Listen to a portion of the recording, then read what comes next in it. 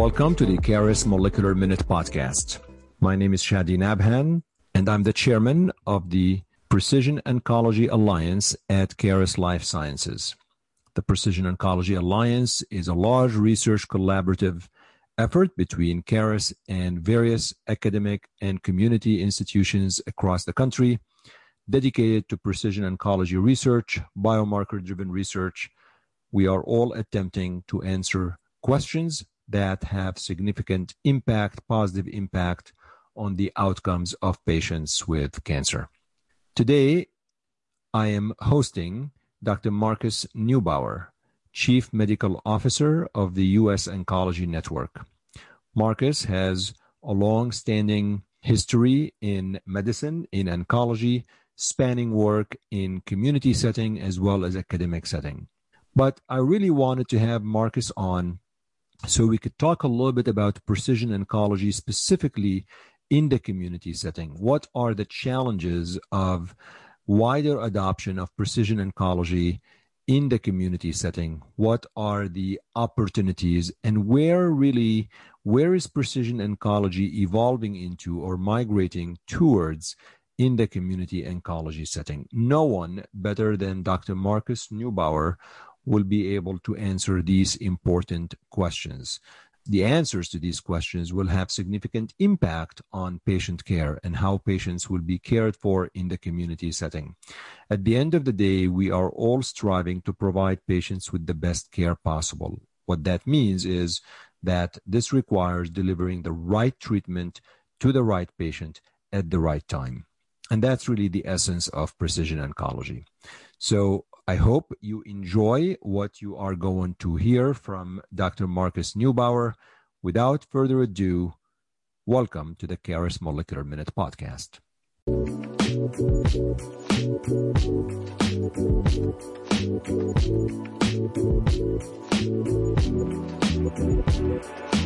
Well, it's really my pleasure to host today Dr. Marcus Neubauer, Chief Medical Officer of the U.S. Oncology Network. I have had the pleasure of meeting Marcus a couple of times. We crossed paths, and I've always admired all of the amazing work that he does. And he's going to spend some time with us today talking about his role, what he does, and more a focus on precision oncology and all of that good stuff. Marcus, welcome to the show. Welcome to the Caris Molecular Minute. Appreciate your time. So for the couple of people who don't know you, because everybody else knows you, maybe a little bit about you and, how did you, tell us a little bit about career-wise, how do you end up where you are right now? Oh, gosh. Well, thanks, Chadi. Thanks for having me and showing an interest in me. So I appreciate that. Like you, I am a medical oncologist. I started in practice a long time ago, all the way back to 1993, in a private practice in Kansas City. And had a long journey there, actually worked with that practice until 2011. Our practice actually made a decision to go out of our arrangement with what was then the U.S. Oncology Network and join the University of Kansas. So we became physicians working at an academic institution. And frankly, for me, that had been suboptimal. I really enjoyed being in community practice and being more in charge and being part of our practice's vision and direction and our ability to provide care for patients in the community. So I did that for about 2 years, and then I went back to U.S. Oncology, which is now part of McKesson, and joined McKesson in 2013 and have worked on a number of initiatives. I've had a strong interest in value-based care and ushering our practices through this transition away from volume towards value. In 2018, I became the Chief Medical Officer for the U.S. Oncology Network. And there's a lot of things I could focus on to prioritize, but you probably know this. You have to pick 2 or 3 or 4 things. You can't do 100 things. So one of the things I took an interest in, because I felt a need for it, and I felt like we had a lot of opportunity across the network, was in this field of precision medicine, which is a very broad and can mean a lot of things. But in the oncology space, it's really about learning about mutations that cause cancer and whether or not there are treatment opportunities based on those mutations or series of mutations. And as you know, it is highly complex. There's all sorts of ways that DNA can mutate and whether it means something or not. Sometimes it means that there can be sensitivity. Sometimes it means there can be resistance. Sometimes it's unclear what it means. And this is, and then you have hereditary mutations and you have acquired mutations, and it's a very, very complex field. And there's a lot of opportunity to do better and to learn more about patients through molecular profiling. So that is a sort of a preview of my journey and why I'm interested in precision medicine. So Marcus, are you seeing patients now or your time doesn't allow? The latter. I really decided, it was 2 years ago, the summer of 2018, that I could not do both.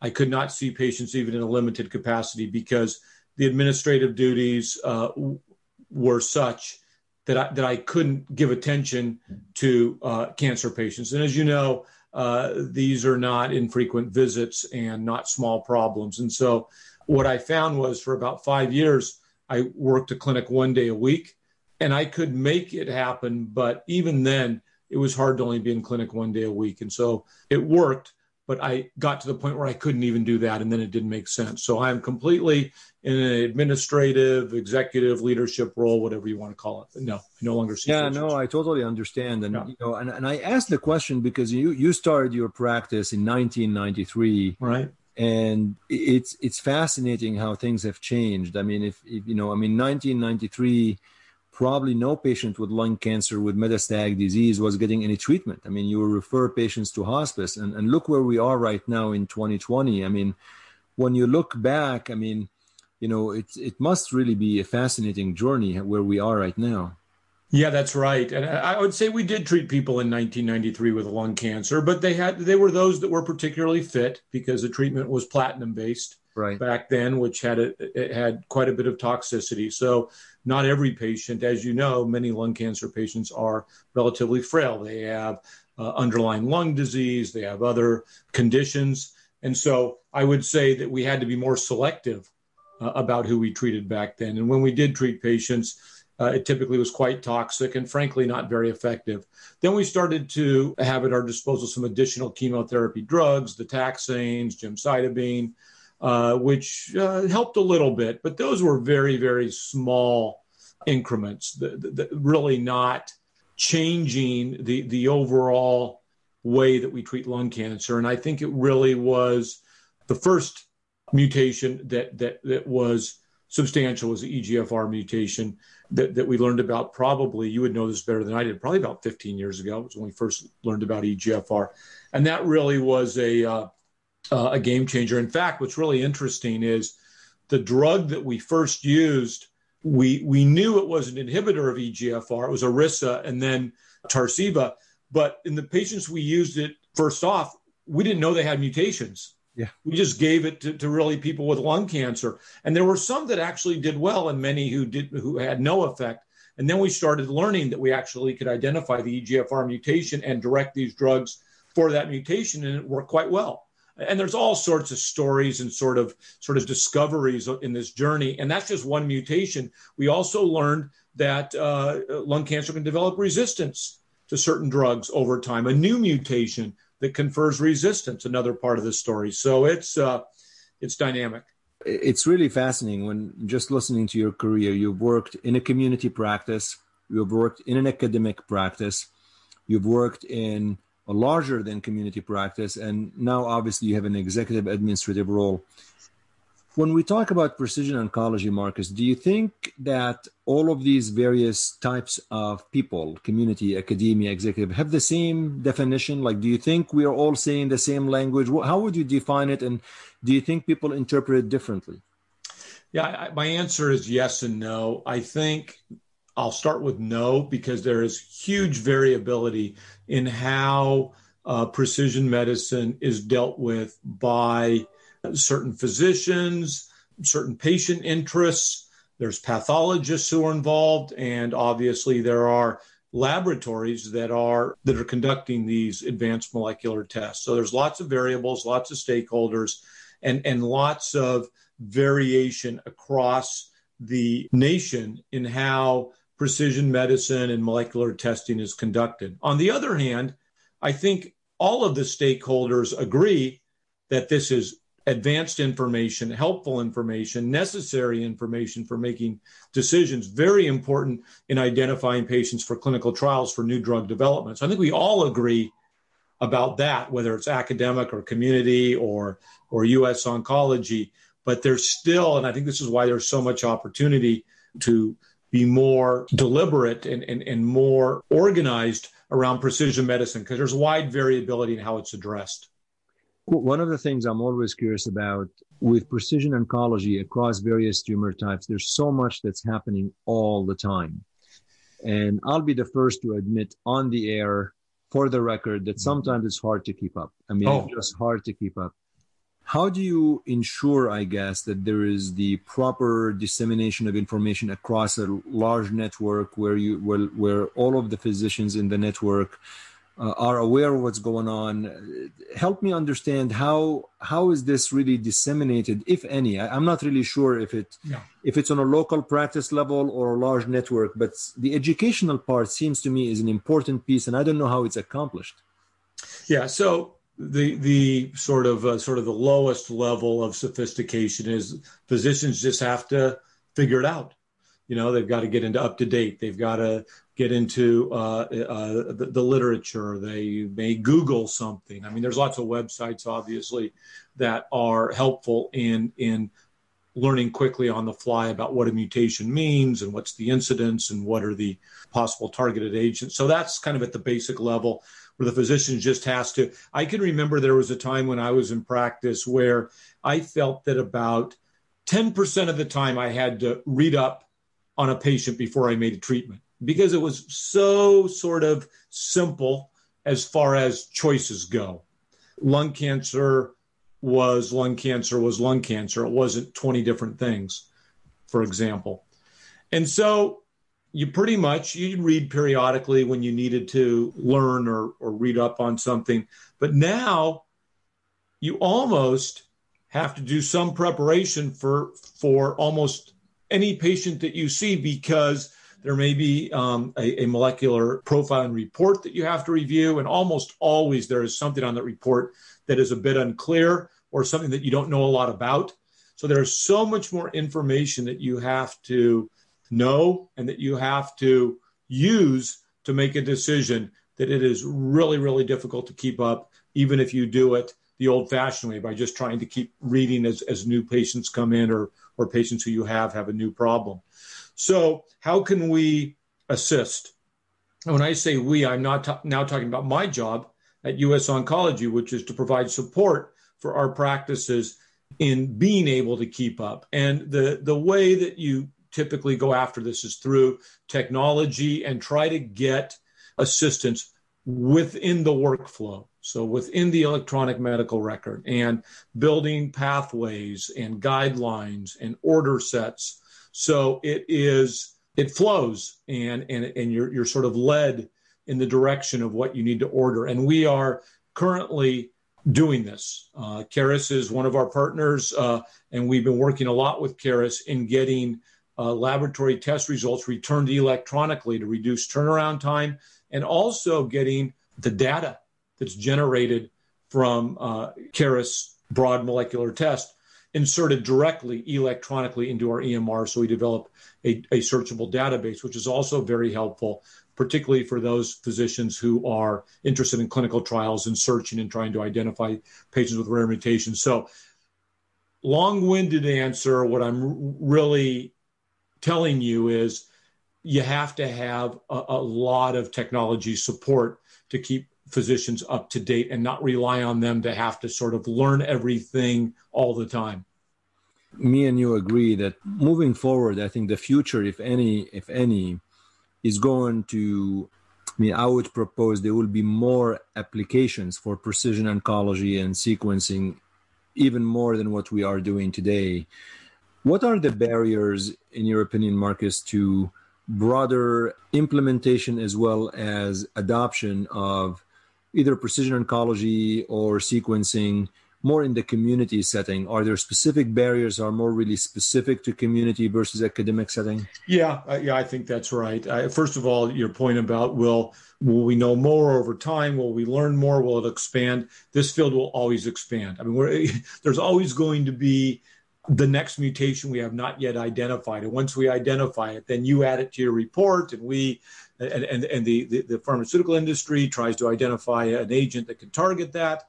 And then even if we've learned every driver of cancer, there'll be new mutations that we didn't know about before. So this field will always expand and leads to probably the biggest barrier, and that is keeping up. You've already addressed that. If you can't entirely keep up, then there is a chance that you may overlook an opportunity to order a particular test. So it is remains a barrier to just having the right knowledge to order the right test for your patient. And that's why we feel like we can address that with technology assist, workflows, pathways, alerts. And but that's a barrier until you get all that worked out. I think that, the cost of a test and whether or not it'll get reimbursed, I think that's becoming more of a theoretical barrier, but it could be an issue that leads to a test not being done if a patient is worried about costs or a physician feels that the test they're ordering is too expensive or it may get declined. So that's a barrier. I think that those are probably the biggest barriers that exist today. And I think that it's just more about what test to order and therefore maybe not getting the right test ordered that is the barrier that I think we need to tackle first. You mentioned is part of it due to a difference in knowledge base between academic and community. I think the answer to that is yes, and I don't want to criticize my colleagues in community oncology, but they typically see every cancer. And so, there is that much more they have to know, whereas academics, for the most part, see a very narrow field of disease. I did work part-time at an academic institution. I was only seeing GI malignancies, colon, pancreas, and stomach, esophageal. And it was much easier to remember all the rules around MSI testing, PD-L1, BRCA mutations, KRAS. That was for one area. And so when you're in the academic field, and also typically in academic, although community oncology physicians are very involved in research too, but if you're an academic, you're seeing a narrow category of diseases and you're involved in research, you are going to be a little bit more, I think, up to speed on what the exact sort of combination of mutations, gene alterations that you need to be thinking about compared to in the community setting. That's why I think in the community setting, it is even more important that we really provide these additional assists through technology.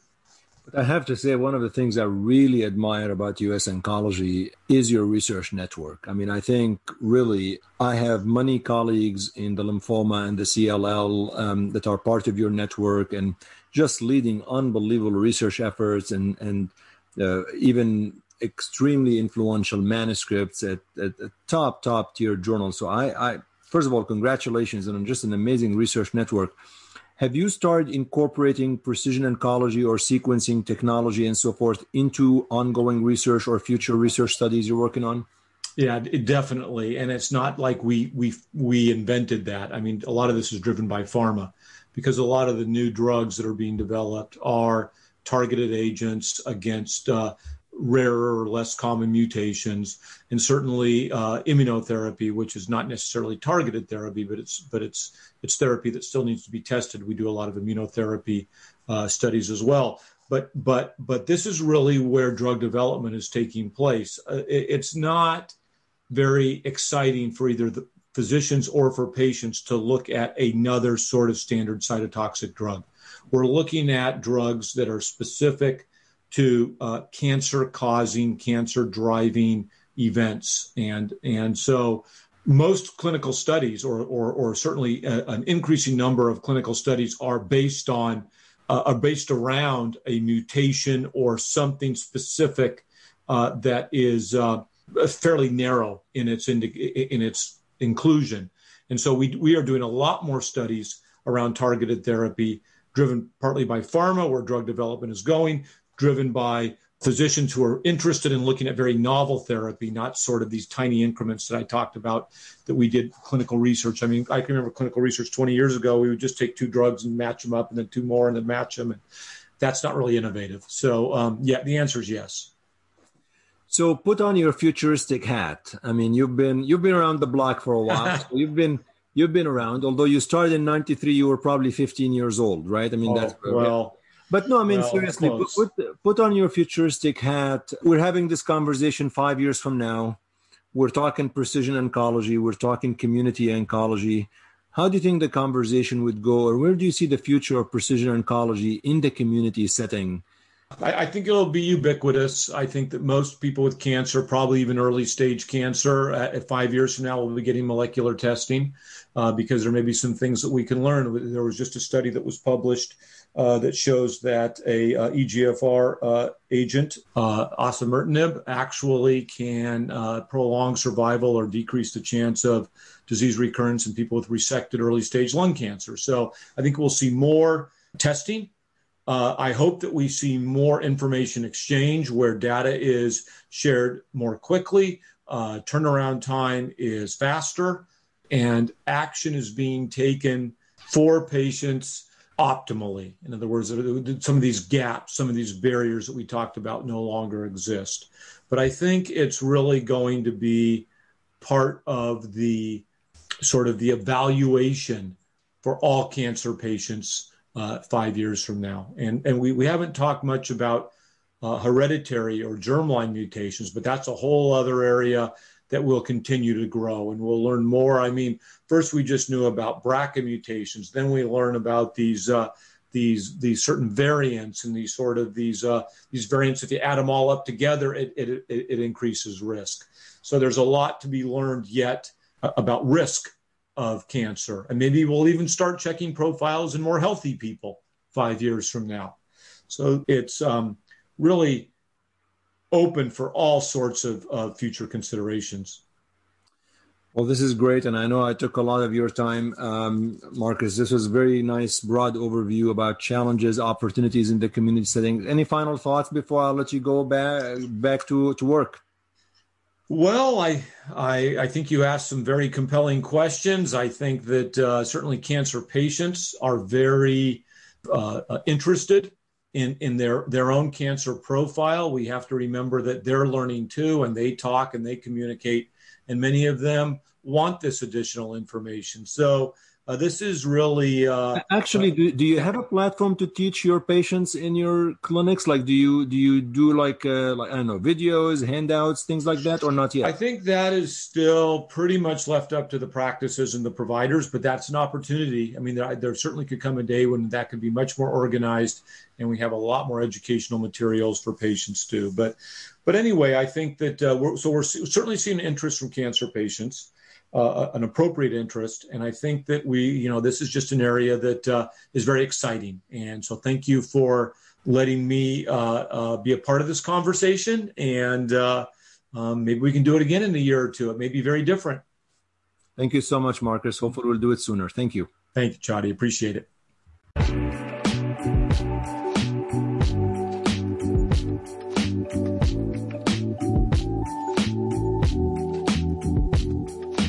Okay, folks, thank you very much for listening and for joining me and Dr. Marcus Neubauer on the Caris Molecular Minute podcast discussing precision oncology in the community setting. I would love to hear from you how we are doing. Please send all feedback to cnabhan@carisls.com and let us know how well we are doing. Don't forget to subscribe to the Caris Molecular Minute podcast. Rate the podcast and write a brief review. Refer a colleague or a friend to listen to the podcast. We have a variety of topics focused on precision oncology. We have interviewed folks internally as well as externally, and our goal is to make sure that we bring in timely topics focused on this important, particular, specific topic that will help in patient care. Thank you for listening, and until next time.